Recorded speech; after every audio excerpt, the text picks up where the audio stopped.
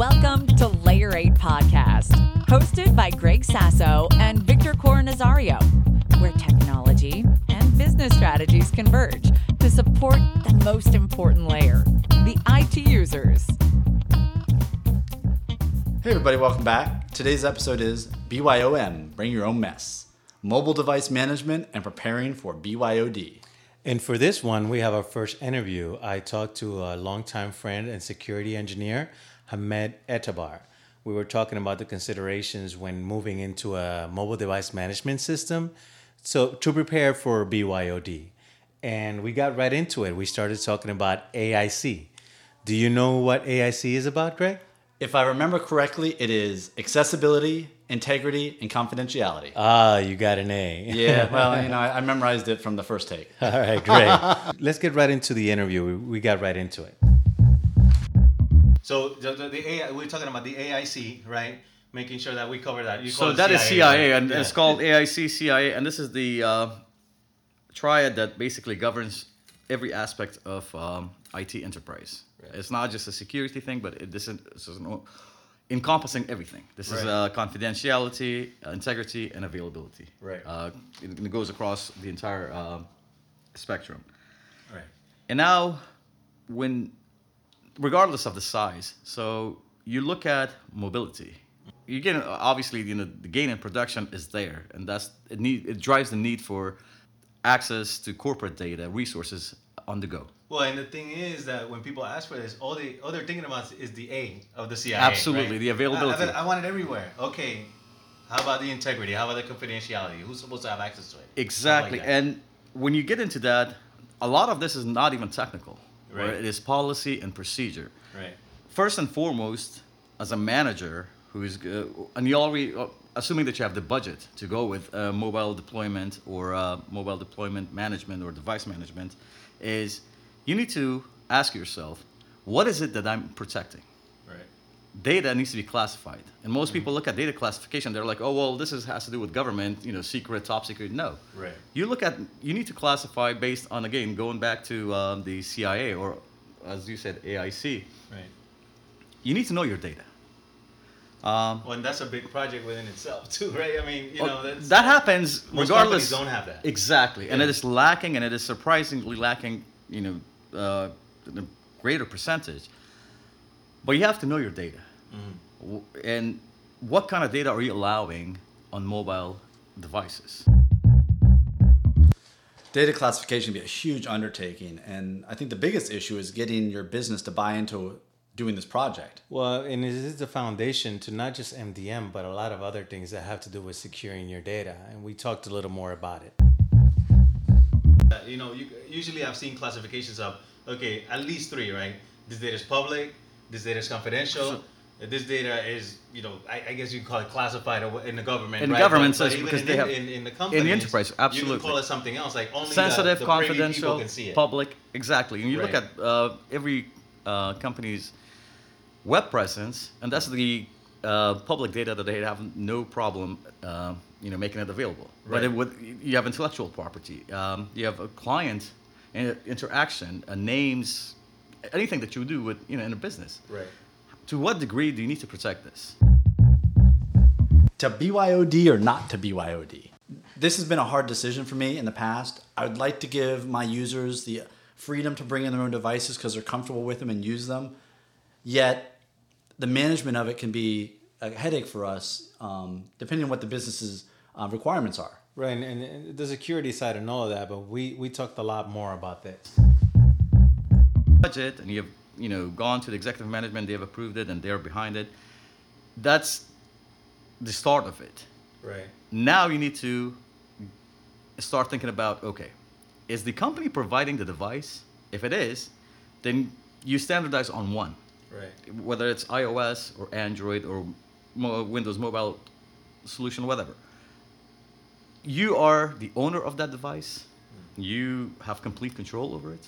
And that makes it a little bit easier, right, to write policy for it. It does, but at the same time, there's a cost associated to it. Right. Can the company afford that? Not a lot of companies can afford that. Then you start to flirt with the idea of bring your own device. And this is where it becomes very, very difficult to manage. Right, and I think that's why I want to name this episode "Bring Your Own Mess" because It it's is not as easy as that. No, absolutely not. And especially when you look at the proliferation of all these devices. I mean, you have iPhones, you have varying degree of Well, different mobile devices too, like tablets. I mean, tablets. yeah, And can now use you have the tablets. phablet coming out, which is, telephone on a steroids or a phone. Right. So now you're basically bringing down to, okay, even at that point, you need to standardize on, let's say, the most popular solutions, which Right. being Android or iOS. And this is a mixture of both. Right. And now you have to go after a centralized enterprise solution. Right. I mean, you could put, the device name and configuration all on a spreadsheet and, pass it around your team, but that's not going to happen unless you have one person working for you, and that's yourself, who knows everything, inside out about the device. But we're talking about management across the enterprise, right? Right. Then we started getting into choosing an MDN and everything that goes into it, or requirements and all that. Yeah, I mean, most of the softwares out there that we've looked into for one or two different companies, they all do at high level the same thing. But you still need to do your requirements gathering to really look at the nitty gritty to see what features do you need versus wants and stuff. Well, we got a little bit into it, so let's see what Hamed said. Let's just call what the abbreviation is MDMs. Only address certain aspects of this mobile solution. This is not where you purchase one thing and it covers every nuisance and every detail. Right. It's a supplement. And once you go after that and you've done your research and product selection, and the solution has to meet your requirements, not what the vendor literature says. Right. Exactly. Of course. It has That to makes cater sense. to what is your needs, both in terms of safety or security. So you have basically chosen the product. Now it is policies, which are I would say, the most important aspect of this whole thing. Right. Can this solution give you granular policies? Can it? Is it flexible at the same time? When you define your policies, let's just name some of them: encryption, anti-theft, Right. anti-malware, Yeah. Find me. or a what applications can locator. be installed, Exactly. And you have to write these policies that encompasses all of those. And are they granular enough? Are they flexible enough where you can, not every group gets the same policy. You have your executive management who have a completely different need for that device management, and you have finance, you have procurement, all these other departments, Right. HR. And in my opinion, before you even get to write the policies, you need to have the full backing of your executive management, HR, and let's just say legal part of HR. Right. Then we got into what I call executive management policies. I can see why you'd call it that. To me, any policy in a company should actually come from top down. Whether it's an HR policy or an IT policy, it should be that IT is not writing the policy. IT is a resource in writing it. In addition, then, after the policy is written, IT can be used to help enforce certain policies. With technology, right? Yes. But the data owners are the executives, so they should have the sign off and be involved in making these policies. So let's see what we said about that. You're talking about different policies, right? Because there's a subset of policies here, right? Those are the technical policies. But then those are driven by what the executive management said they want, how they classify the data, Absolutely. right? Then that trickles down into these technical policies. Those right? actually dictate how your policies are written. Right, right. You have to have their backing. No project is going to go from implementation, or you haven't actually see implementation unless you have the backing of the C-level managers. Right, those are the project sponsors and the major And they are actually stakeholders. the ultimate data owners. Right, In every enterprise, your C-level team is the ultimate data owners, and they're responsible for the data. Yeah. Now, they delegate that responsibility in terms of security and availability and every other aspect of IT down to the CIO, IT director, exactly IT to these manager. teams, but they are the ultimate data owners. So we're the ones that get fired. If but there's something happens, right, we get fired, but their But they're names. liable. Right. And Yeah. every day, actually, when I look at security, every day I leave office and my company's name is not on the media, I've done something good. Yeah, you're happy, right? Exactly. And this is Well, that makes me think about something real quick that I remembered. I'm a veteran, so every time the Veterans Administration loses a laptop or something, I get a letter. apps. A lot of people don't do that. Yes, and there are certain regulations like HIPAA, FERNA, PCI DSS that actually enforces this. But on the other side, if you look at from a damage control, a company who gets breached, they will do whatever it takes to keep that information, especially in the social media age, Right. where Oh, somebody man. internally hears something and It's the next real easy to publish stuff and it's now, on right? Facebook, it's on Twitter, you name it. How did it get there? But this is the thing. This is the argument that I've had, well, on both sides, right? But mostly with executive management. I tell the CEO, whoever I work for, and I work for many companies and I've done some consulting jobs. So there's no need to name names, but they tell me, oh, you're in charge of my data. You got to make sure that everything is secure and all that stuff. Okay, I need A, B, and C products to make this work. Right. You don't need to know how it works. I know how it works, but to do what you told me, I need to make that work. No, you can't have it. We lose something. How did this happen, Victor? I told you I needed these tools to monitor how that happens, so that's not my responsibility. At that point, you abdicated responsibility. Absolutely. Because I'm telling you what I need. And the problem that I've seen working in IT is when what you just suggested in terms of going to the executive management and saying, hey, we need firewalls, IPS, IDS, and all that. That is a language that they have absolutely no idea what it means. Right. Unless you break that down in terms of, okay, this is how it's going to help your bottom line. Right. By keeping you away from breaches and media, your bottom line is protected. Right, and that's how I talk now. And where I learned to talk like that to executives with CPA firm, perfect example. There's a lot of things that they're not required to do by law. You know, they're not required to be certified right. like data centers are. Right. But in their industry, they're expected to, There's a to do these perceived, things absolutely, by their clients. due diligence, Yeah. absolutely. There's So I learned to talk like that to them. Like, okay, you have social securities from people, you have account numbers sometimes, so they listen to me. You know, they're Absolutely. like, yeah, we need to do everything we can. We have the policies in place, all that stuff, and we had that stuff. That was my haven. That's where I Right, learned right. how to talk to management about liability.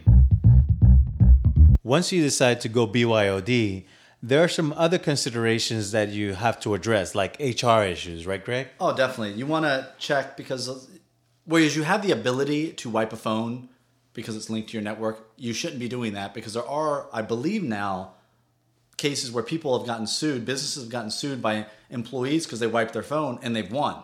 Well, not just that, considerations about preventing somebody from texting while the phone is in high speed motion. I mean, Yes. all those things. But we close out the show with this subject, at least this first part. So let's listen to what we had to say. So you have your policies for your MDM solution because you already did data classification. and You you're already going know through what that the data process. you're protecting. And you also have a problem on hand is bringing your own device, right? So you're a company that cannot afford to go out and purchase all these phones and distribute it to your employees to say, hey, if you're going to access corporate data and resources remotely or via, through a mobile device, then you're only allowed to do this. If you don't have that kind of budget, if that's not as part of your solution, then you're entertaining allowing employees to connect their own devices, Right. which now you're looking across multi-platform.